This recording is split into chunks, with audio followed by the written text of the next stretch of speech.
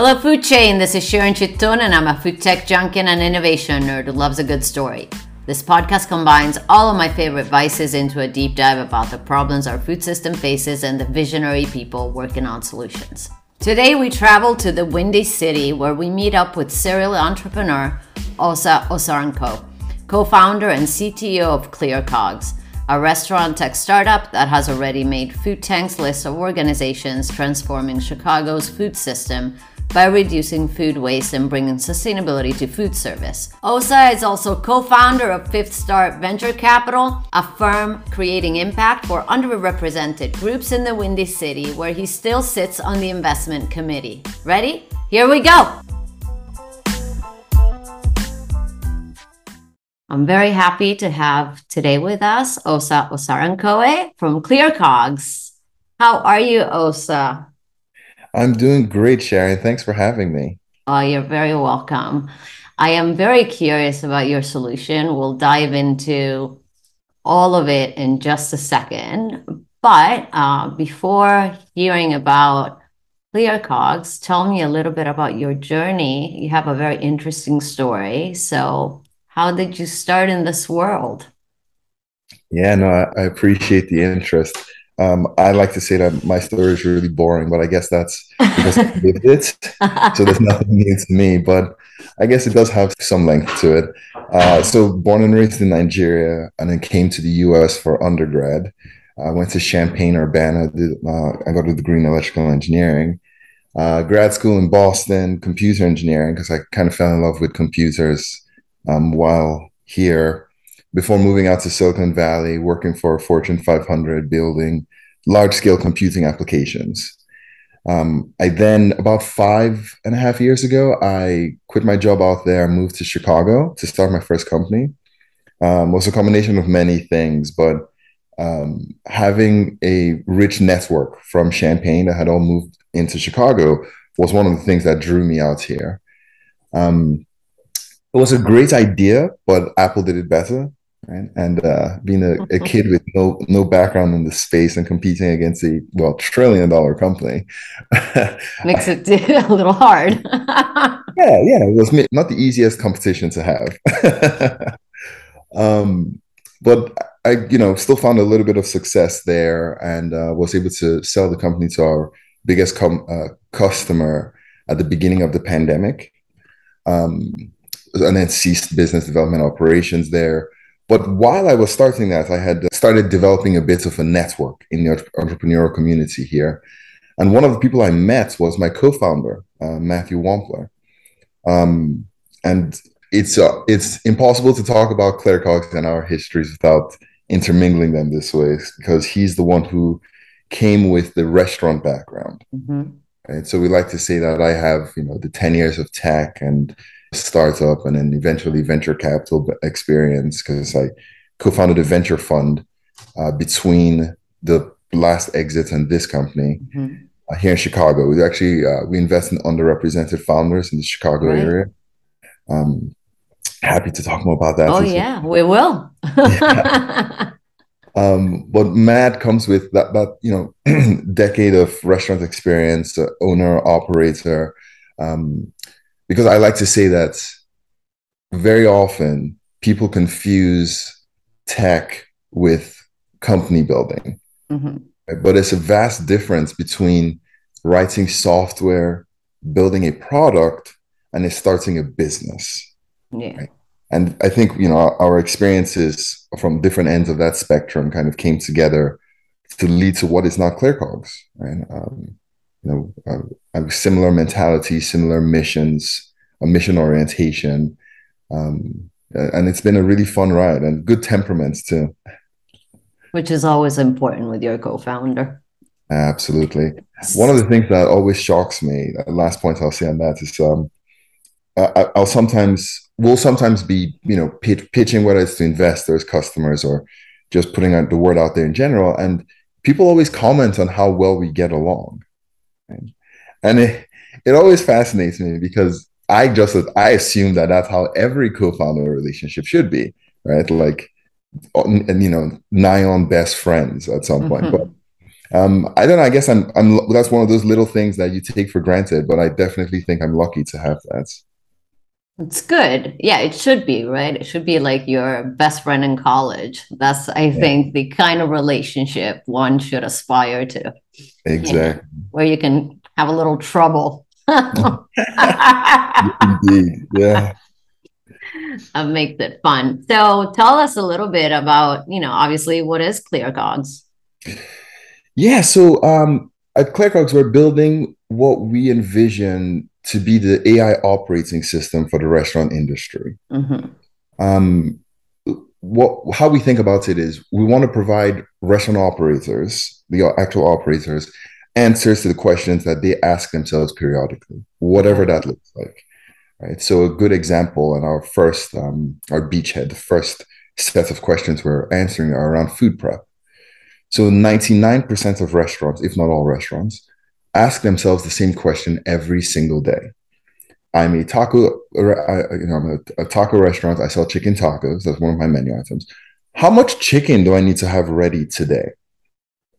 That's a Okay. question that everyone comes up with their own way of answering it, but we found that data, right, Mm-hmm. is way better at telling you exactly how much chicken you're going to need than any other, your guts or experience. Now, not to say that those are bad, they're not. Like we've seen some people who are so entrenched in their operations that they can, put their finger in the wind and tell you pretty accurately how much what the traffic is going to look like today into their restaurants. But we take a different approach.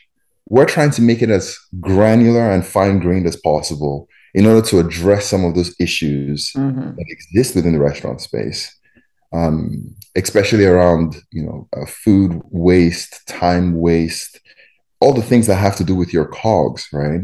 Not just giving you clarity, but helping you control them and run a more profitable organization.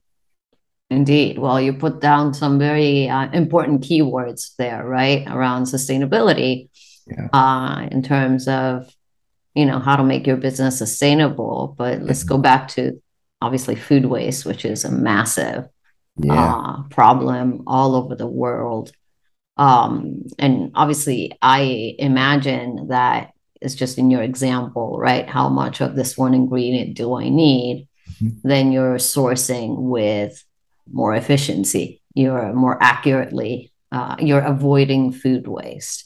Can you tell me a little bit about that? And if you can, in some way, how do you measure it? Like, or, is it possible to measure it, in your opinion? Yeah, so those are really good questions, right? And I really love talking about the topic. It sometimes looked, at first we thought it was a taboo topic. Every time you mention sustainability in the restaurant, two things come to mind. One, expensive, and two, more time, right? More work. But we realize like no, like this is sustainability that's profitable, right? Not only do we reduce the amount of work because we're automating a process you already did. Mm-hmm. Everyone has to determine how much, say chicken they need or how much of X, Y, and Z they need. But now we do that for you and more accurately, and that leads to less waste, Of right? course. That leads to a more efficient operation. And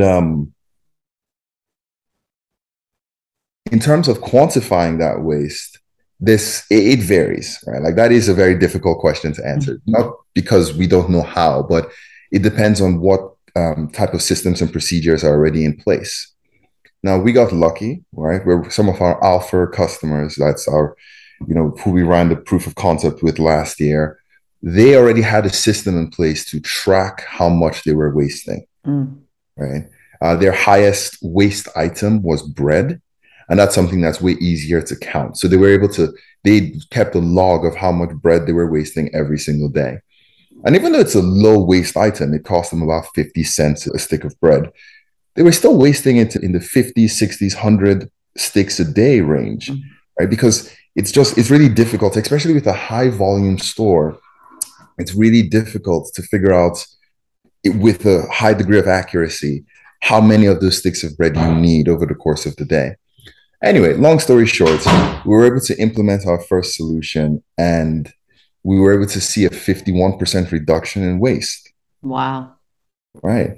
And, we quickly saw this, it started expanding. We went from 1 unit to 6 to, I think, about 40 in a span of a month. And we knew, oh, okay, there may be something here. There may be a business that can be built on this.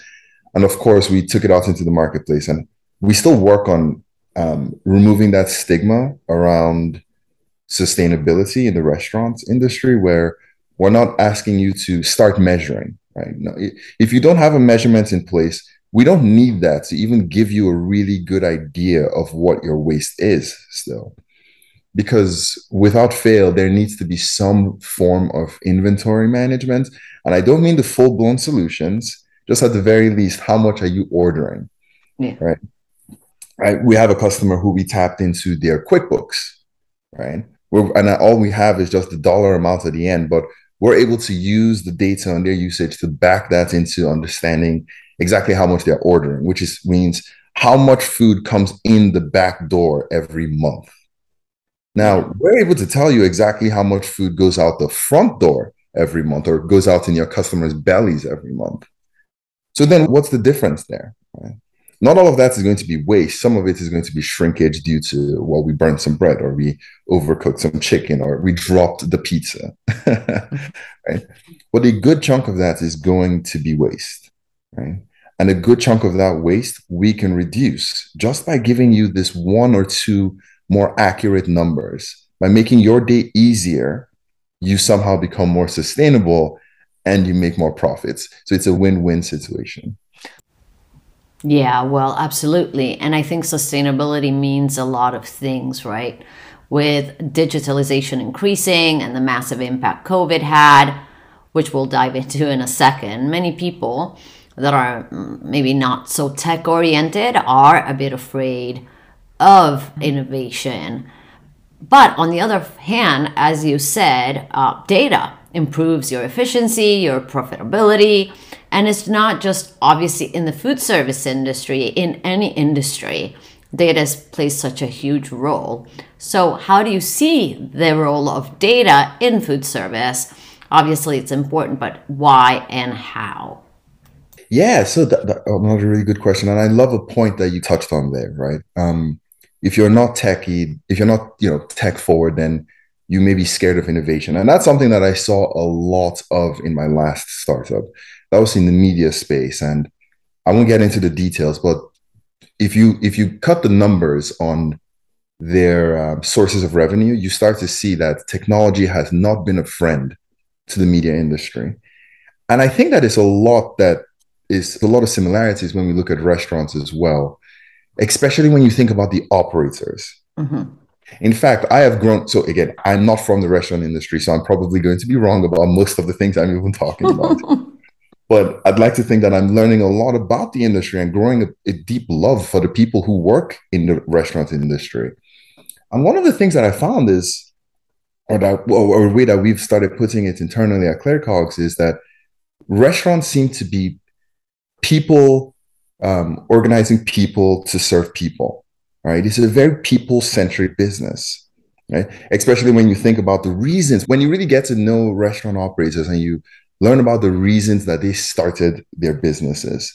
More often than not, it's not because they had they love Excel, right? Or they want to do financial engineering, or they want to be data people. I am yet to hear that as the reason to start a restaurant, right? It tends to be, oh, we have these like family recipes that we wanted to, show to the world, or I love seeing the smiles on people's faces when they enjoy the food I make, or I love cooking, right? Like I really love cooking, and I love cooking for people. There's all of these other passionate reasons why they do what they do, and and this goes to one of the ethos at ClearCogs, but also part of what leads to my vision for what like data and automation and the future of the space looks like.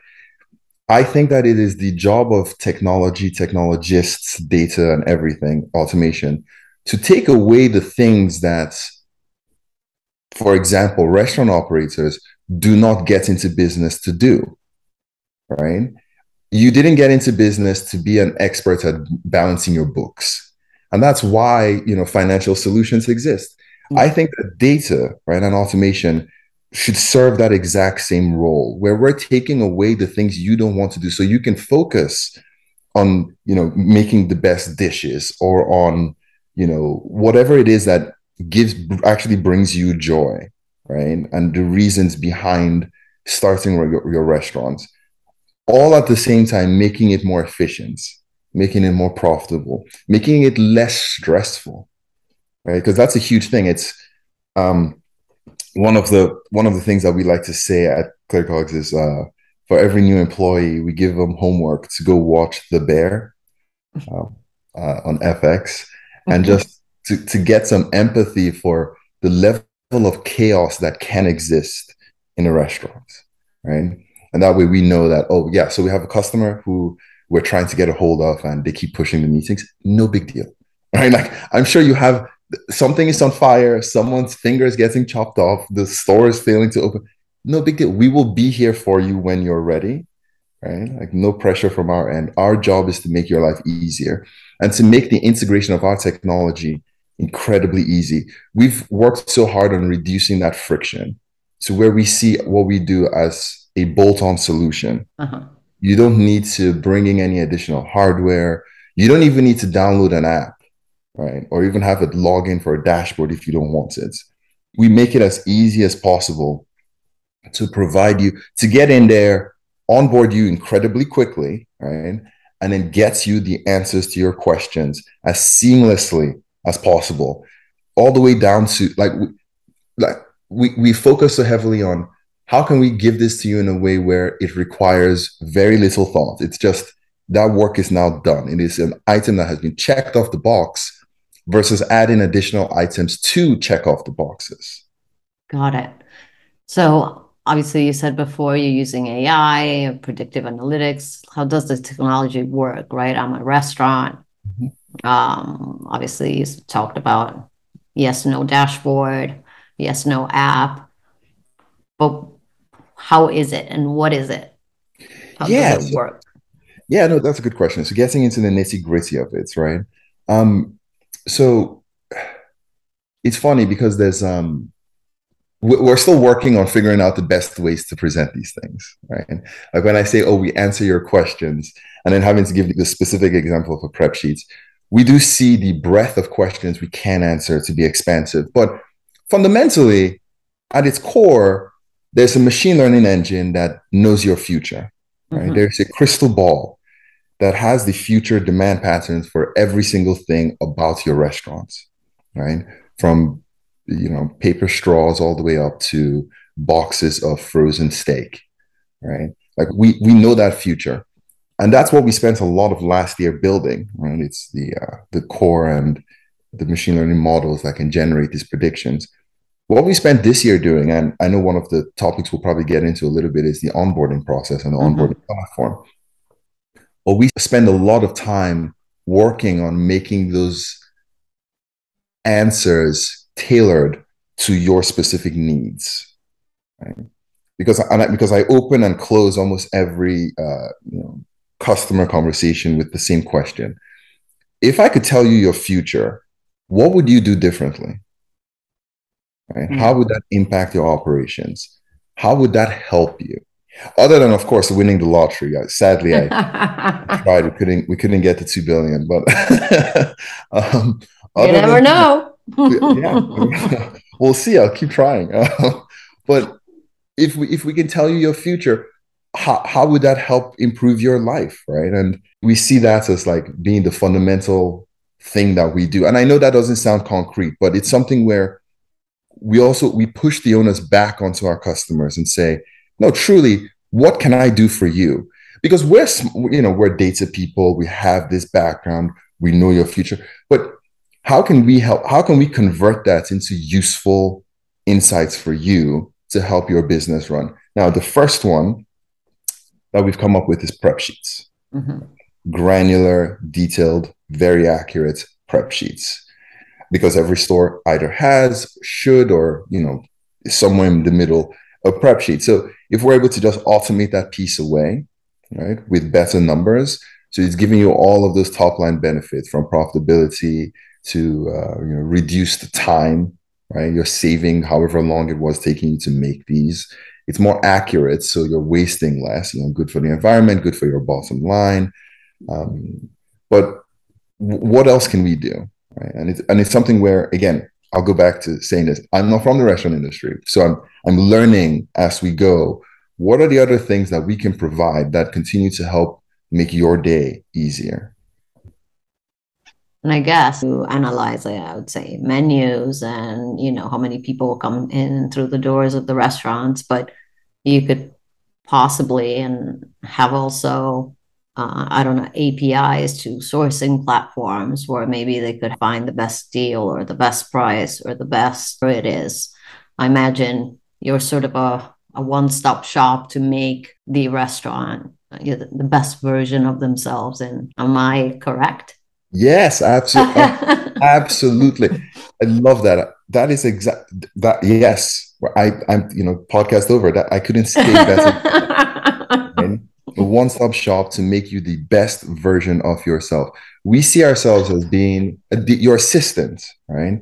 Your general manager's extra brain, right? The digital version of your general manager's brain that allows you to be the best version of yourself, to focus on the things that you want to do, right? And we take away the rest of the hassle. And yes, we have access to so much data. So it's one of those things coming from the tech space. I think when I first got started, a decade ago, everyone was saying data is the new gold, data is the new oil, data is the new, and I never understood it. Right? It was one of those. It was buzzy, and everyone said things about it. But I think now we're finally entering that golden age, right, where data is infinitely accessible. Right? You can get data on just about anything, right? But more importantly, we're getting to the point where technologists are getting better at being able to use the available data to make things better. Mm-hmm. Right? I mean, maybe worse in some cases, but mostly better, right? And so, yes, we have access to a lot of third-party APIs that um, we ingest and we can and do ingest in order to make for the most accurate predictions for you, right? That way, whatever factors matter to your restaurant. And it's one of the, and I appreciate you asking this question, right? Because we get it a lot where people say, so what are you doing? Is this, it's like some guy in the back with an Excel? I like to say, yeah, it's, some short bald man whose head we rub and it just kind of spits out answers. No, we're analyzing, millions of data points, right?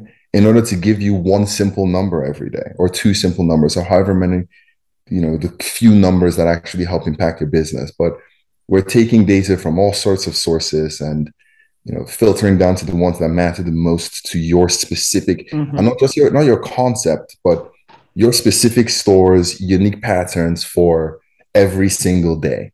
Right? Got Because it. your P mix on Tuesday is going to be drastically different or on Tuesday afternoon to a Saturday evening, Of right? course. And being able to cater each and every one of those models to your specific units on that specific day at the specific time of year, with given the new menu item you just introduced and what your neighbor is doing, we're able to take all of that to make highly informed decisions. Absolutely. And before you mentioned the since we're talking about, ClearCogs, the onboarding platform that you just launched. So I'm very curious about that. And I mean, yeah, like try to word this properly. Um, I mean, so you're analyzing also what's going on the outside, not just on the inside of the restaurant, so that it's not just about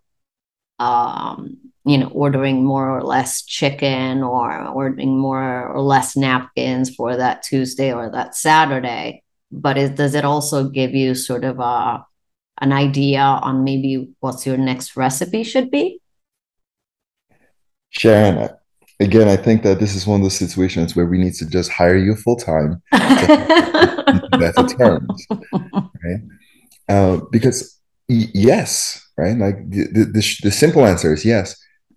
What we're building is something that's we envision. Again, we're starting with how much you need to prepare every day, just prep sheets, right? And that seems like a straightforward um, solution. But really, what we've built, right, has the capacity to even answer a question as complex as given this season, what should my next menu item be? All right, where should my next location be? What should I remove from my menu, or what should I swap out? So Mm-hmm. even those higher level decisions, right, that happen maybe once a year, Of course. right? We see this as a solution that can help you make more informed decisions there, Got it. right? Um, and yes, it does go back to the onboarding platform a bit, right? Because and I'll try not to give away way too much, seeing as we're still in the private beta here. But it's the You onboarding can tell platform. us about the onboarding platform. Tell us. It's a new thing you just released, so I'm curious. Yeah, no, it is exciting, right? Because I think let me put it this way. So one of the biggest things that we see when from talking to restaurants, right? Everything we do has been informed by our restaurant partners. We've effectively built just a really fantastic feedback engine, like to listen to our restaurants, learn from them what they need, and then implement that. And this onboarding platform is one of those manifestations of that, where there needs to be an easy way for me as a restaurant operator to ask the system, right? Questions like, what should my next menu item be? Right? Like, how much chicken do I need to have prepped? Like, how many paper straws do I need to order? Mm-hmm. So this is the first iteration of the interface, right? That makes it easy for, the owner or operate the general manager at a single restaurant location can now leverage machine learning and AI, right? To, as you put it, right, to be the best version of themselves.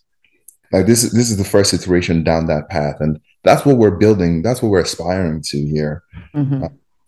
to really make it easy to interface with all of that data, right?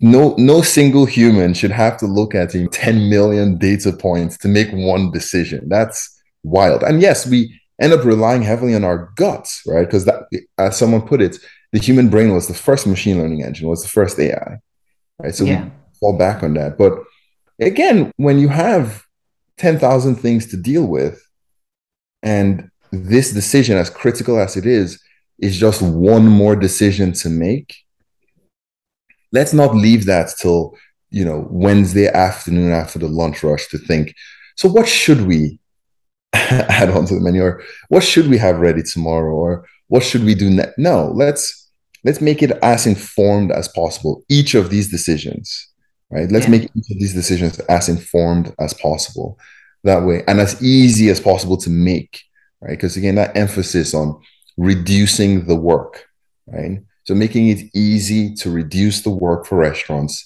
to be the best versions of themselves. Got it. So, and I apologize in advance if my question sounds silly, but Okay. I don't believe in there are any stupid questions. So right now you have a lot of maybe softwares or sort of AI portals that help companies build new products, whether with digital twins or whatever, right? And you think a big corporate can afford it. Theoretically, you could do that with a restaurant. Obviously, it makes a difference if you're a large chain or if you're a single, smaller restaurant that could use your technology to waste less and become more efficient. And maybe it doesn't have, necessarily is not thinking down the road or what is my next recipe going to be like? Or will I need a digital twin? But what I'm getting at is you could do all of that, Mhm. correct? Yes. And is that something that you're thinking about? Like that would be really cool for restaurants. And how do you see that in terms of price? Because obviously they're all different sizes restaurants. It's not like a big company that has, big budgets. Yeah, no, absolutely, absolutely. Um, And I love that question, right? Because this is where the rubber hits the road, right? At the end of the day, you can say all the nice things you want about, your appreciation for the industry and trying to do good and all whatnot. But how much money are you actually trying to extract from people, right? Like, and we've given so much thought to it, and there's still a lot of thought left to be given to it, right? We do see ourselves as being, I'm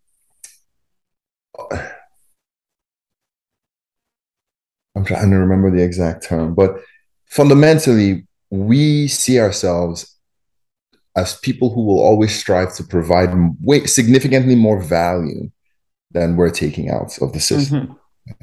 Um, and that's why right now we have, for the beta period, we have such a low price point of $90 a month per unit. Right? That is low. Yeah, it's incredibly low, even for what we're already doing. But that's the price of learning, right? Because again, and this is where you see my startup background kind of influencing this, but we're not there yet. Right? There's still so much that we can do. So right now we're pricing it so low because that's the price of learning. That's Yeah, for us, that's the price of learning. We get to work with partners who are invested, right, in helping us create the best version of our software that helps them be the best version of themselves, right? And that's why we're not as concerned, because we also see this as, like, Sharon, when you think of the value that can be created from the vision that we're talking about here on this podcast, it's immense, right? And getting there, or when we get there, that's something where the rising tide will lift all boats. There will be so much value to be had for everyone involved that we'll get to come to a more detailed price then. But for now, we really view this as just being value creators for these restaurants. Absolutely. And then the more you grow, obviously, the more you can integrate and even have tailor-made solutions. Obviously, if you are a big chain or a small chain, and depending on what your needs are, no, it totally makes sense. Absolutely. I think, again, so I realized I missed a tiny bit of something you brought up also, which was the single units independent versus the large chains. We also see this as being agnostic, where and we're not trying to charge an arm and a leg for a single unit to get access to this type of data. But we also don't think this is something that should be exclusively available to franchises or larger chains, right? Because at the end of the day, one of the driving principles for us is sustainability. Of course. That's the impact that we can have on the planet is part of why we get up every day and work so hard on making this solution available and you trying to make it ubiquitous across the industry. And that's why we always work with the understanding that we need to build a solution that works, right?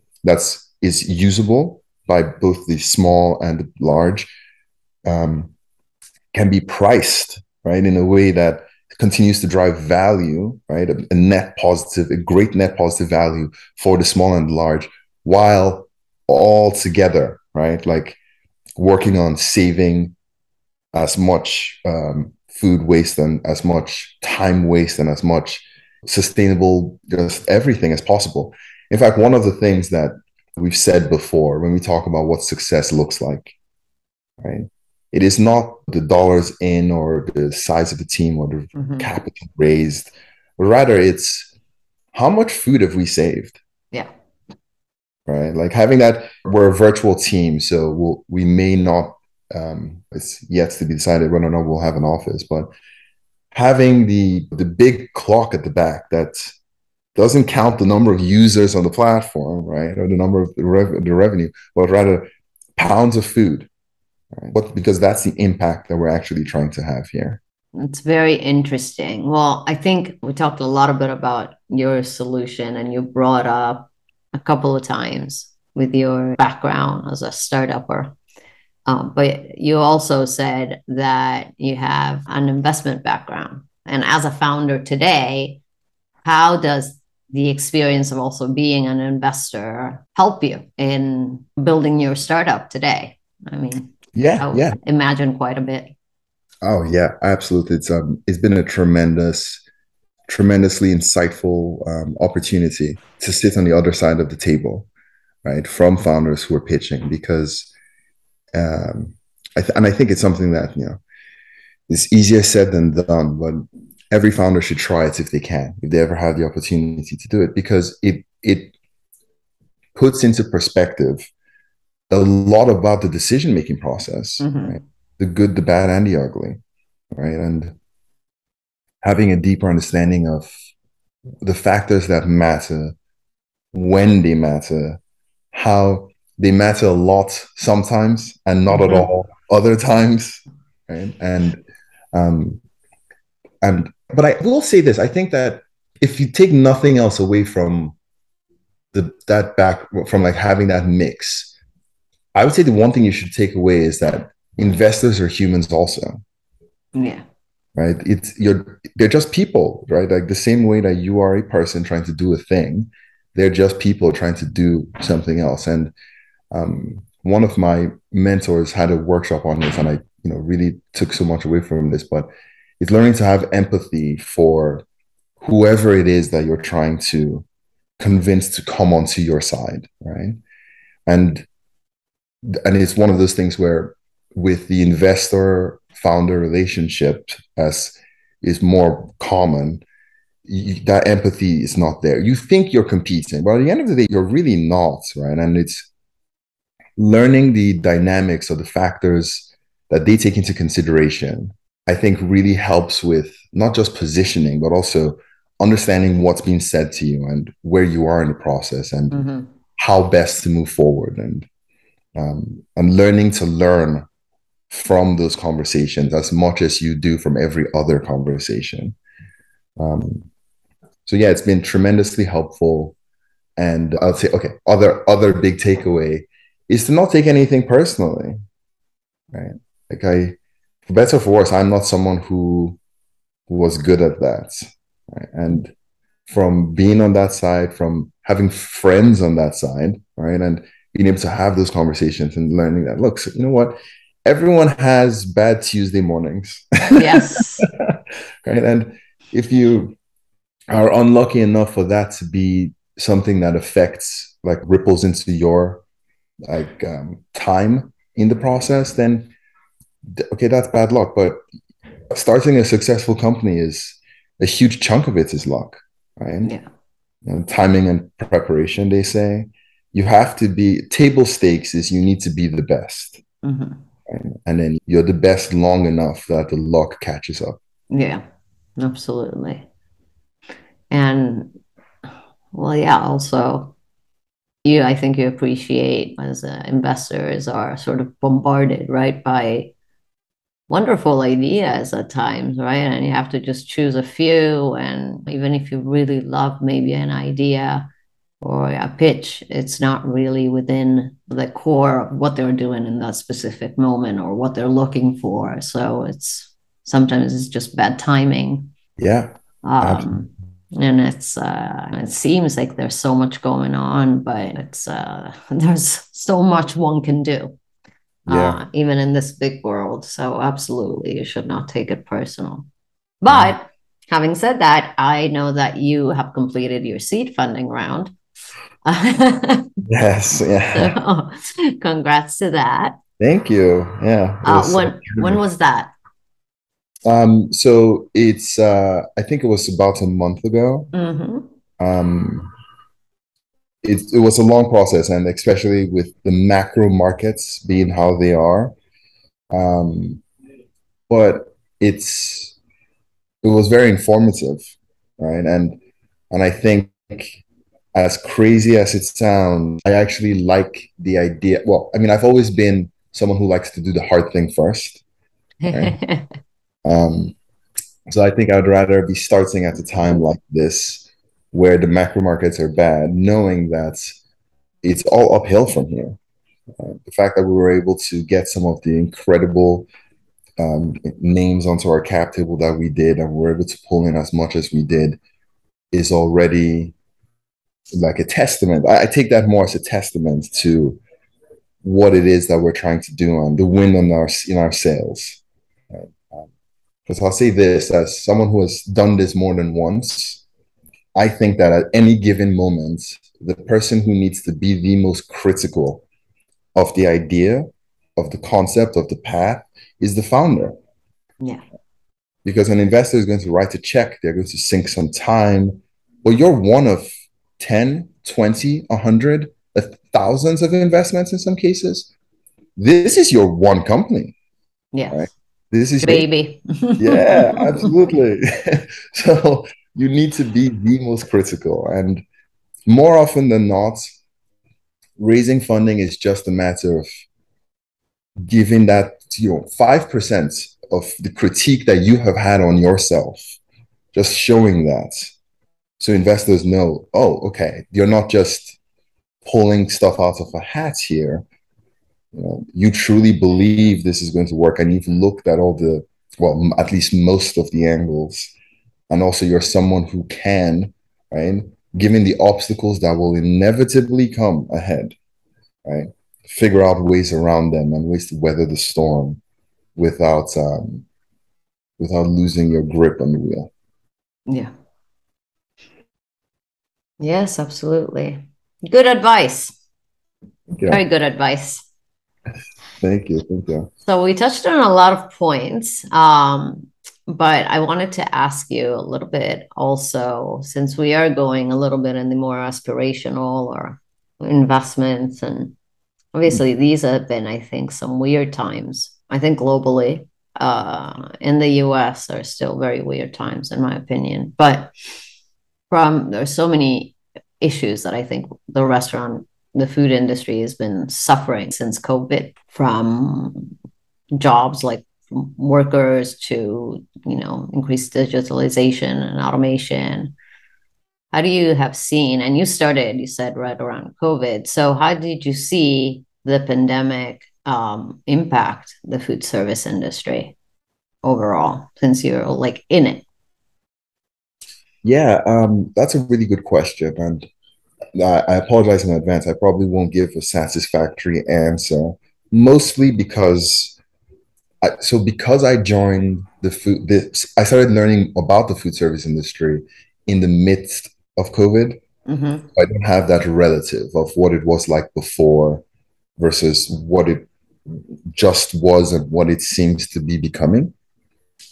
But then I do have a lot of anecdotal evidence from conversations, right? Yeah. Restaurant operators and what they're seeing and trying to get to the bottom of why and how to build a better future, right? Whatever that Mm-hmm. looks like. And I think that, well, but and I'm not going to add way more than is already publicly available here, but yeah, like the turnover in labor, right, like across the board, and the inavailability of resources in terms of both money, right, with the economy turning down as it currently is, and also even with physical resources, right, Yeah. like supply chain disruptions. It has not led to an easy time, right? It has truly not led to an easy time. But I'll say this: I think not to.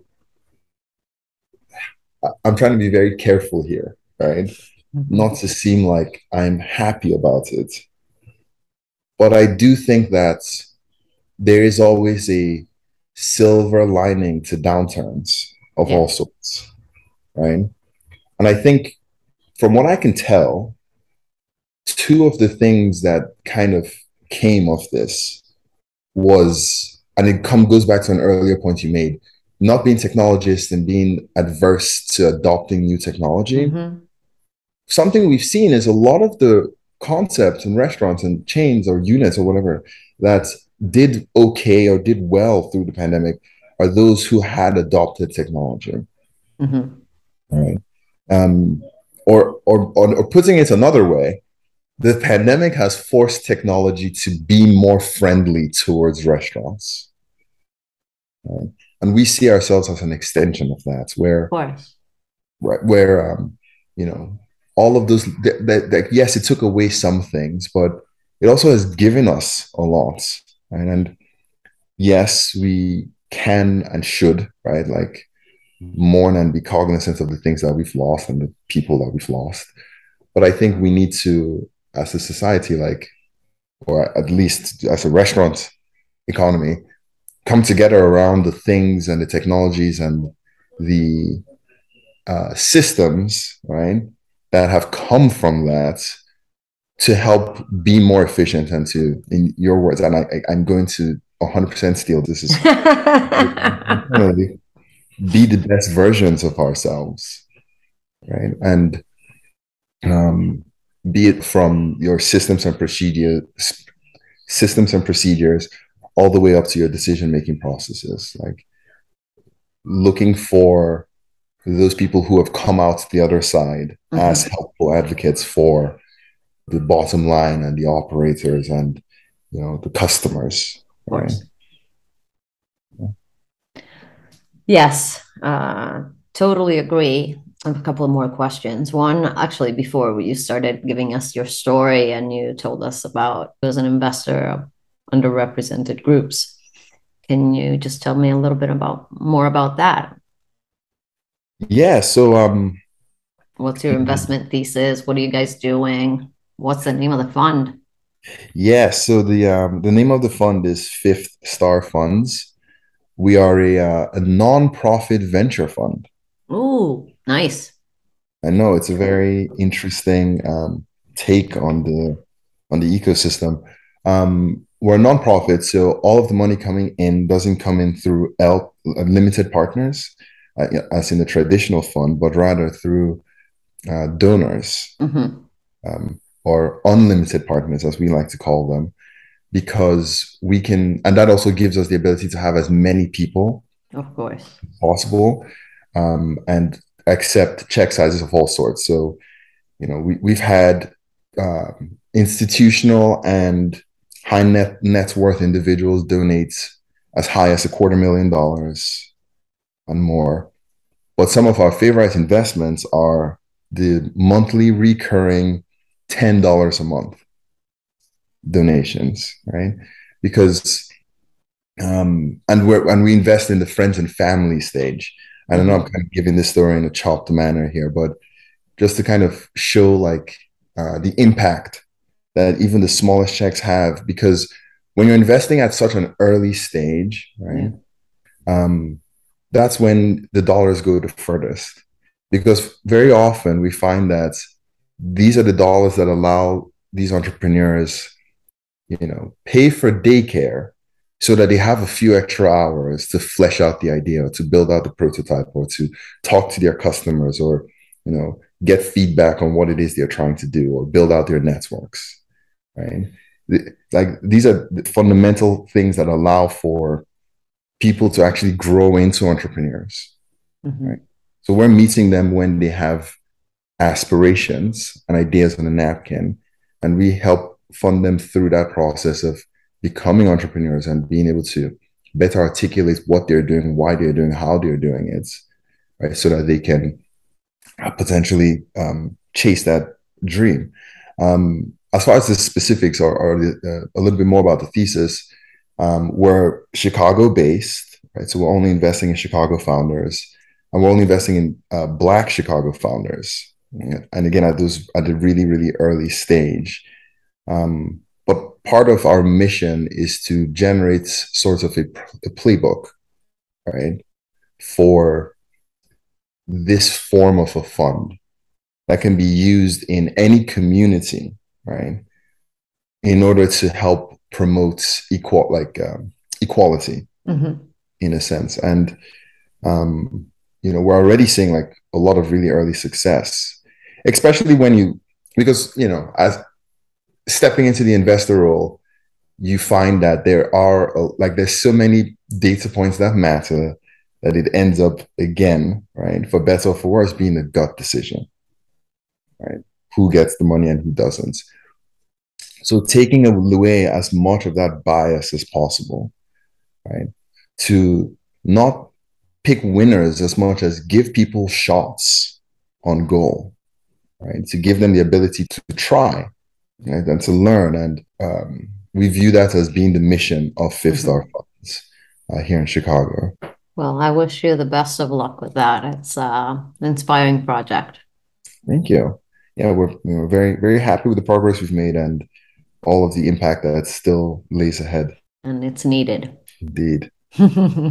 Yes. I will not dive into politics because this 40-minute episode will become like 80 hours with me Likewise. ranting.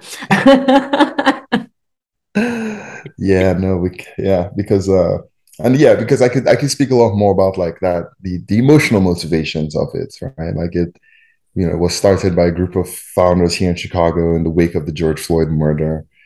Um, and I think, I do think that it's worth pointing out that um, it's an example of using the tools that you have to combat the inequities that you see. Right? I know that I don't have a background in politics, so I'm not about to. I don't want to, and I don't think I would make a good political candidate of any sort to have that sort of impact. But I do know startups. We do know startups, right? And we do see, um, the impact that these early stage companies have on macro decisions. Mhm. Because Absolutely. the founders who we are investing in today are going to be the board members of the Fortune 500 tomorrow that are going to, be the lobbyists for causes, right? So how do we stack the deck in a generational manner, Mhm. right? In order to not and it's not winning, right? It's just creating equality because I fundamentally believe that having diversity in as many ways as possible just brings the most ideas to the table, right? Absolutely. Like humans are fun. We all fundamentally want the same thing, right? And just live a good life, be happy, have access to the resources you need. Right? So why is it that we can't agree on things? And it's because some voices don't get heard, right? And pulling it all together and then just making that informed decision, I think, is it seems like a daunting task, but the reality is it's not. No, and it's extremely important, I think. Each one of us does their part, right? To better, at least my perspective, younger generations. You're much younger than me. But it's a must. It's a must. It really is. It truly is. Yeah. So let me ask you, I'm just going to change the subject and go back to your subject, your COGS subject, before we finish our conversation. But I'm curious because you sound like an inspiring individual with, yes, the data, the science, but also a little inspiring, and you've got heart. Thank you. So between obviously all the tech that it's out there and that you obviously use in ClearCogs, like how do you envision the restaurant of the future? Not just on a ClearCogs perspective, but in 20 years, you walk into a restaurant, what do you see? Yeah, that's a good question, and it's something that I give at least some degree of thought to. And I'll say this: I think that there's whenever we envision the future and the technological impact on the future, there's a lot of fear, right? Oh, yeah. Oh my gosh, the robots are coming for our jobs, right? Yes. Well, I think, yeah, I'm happy if the robots come for some of our jobs, right? I do not want to, I don't like picking up dog poop. If a Hmm. robot could do that, I'd be more than happy to give it that job. I hear you. I got three And then, dogs. there we so I tend to be an optimist in that sense, right?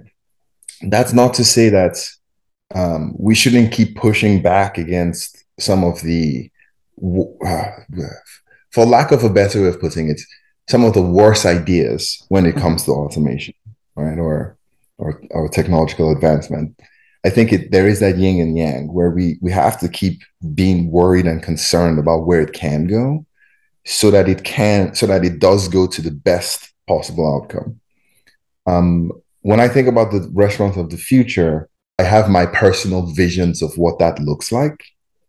But I think fundamentally, what I think is It's a restaurant where the customer and the operators are happy, right? It's one where, um, there are no negative Yelp reviews on service or on quality of food because you know what you're getting yourself into. Staff members aren't burnt out, right? And they're not doing the things they don't want to do, right? Or are not good at doing. One thing I learned is the idea of writing with your left hand, right? Mm-hmm. You can do it, and that's of course assuming you're right-handed. Writing with the left hand, you can do it, but you're going to be bad at it. You're going to be, tired halfway through, and it's going to be crap. Right? So it's taking away those things where you're writing with your left hand, where you no longer have to do X, Y, and Z, whatever that looks like for your concept, right? For you, the person trying to open up a restaurant, right, or running a restaurant, right? And the customer still gets the things that they want, right? Not everything is going to be a vending machine.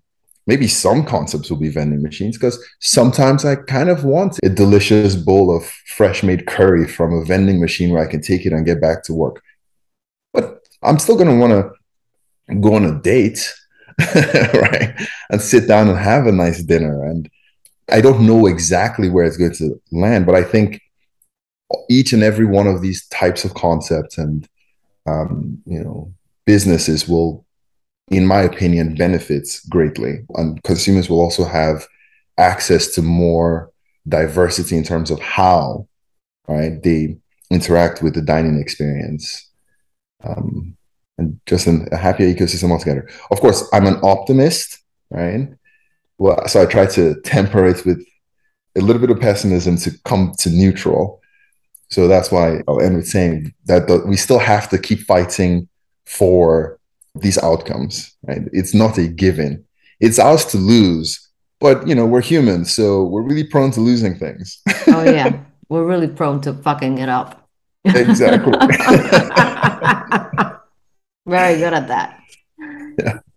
So, is there anything you would like to add? Other than I'm going to ask you to, if people want to look out for you, whether on LinkedIn or how to get in touch with ClearCogs, you can give all that info. And if there's any last words that you'd like to say. I don't know. In your opinion, is there anything that's I think we covered a lot. right? Yeah, I think we Yeah. did good. Yeah. Thank you. Yeah, it was a really fun time. I really enjoyed this conversation. Thank you. Me too. Yeah. I think we can probably just close out with some contact info. There you go. Shout out. Yeah, so we're always welcoming more conversations on all sides of the topic, from funding to customers to just industry experts, right? The one thing that we know is that there's a lot that we don't know. So if you have Humility. any, yeah, if you have any thoughts, comments, concerns, please feel free to reach out. We're very active on LinkedIn, Facebook, even Instagram these days, and you can always email us. My personal email is Osa at ClearCogs.com. You can go through our website. Right? We have all our links there, and we're very active on the chat there as well. So Perfect. yeah. Wonderful. Thank you. Thank you. It was a pleasure.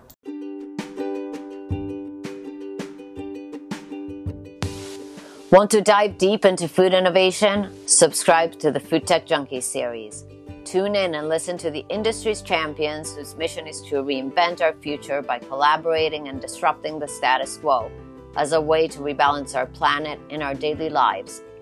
For more great content, visit our website at www.edibleplanetVentures.com and follow us on social media on the Edible Planet Ventures channels.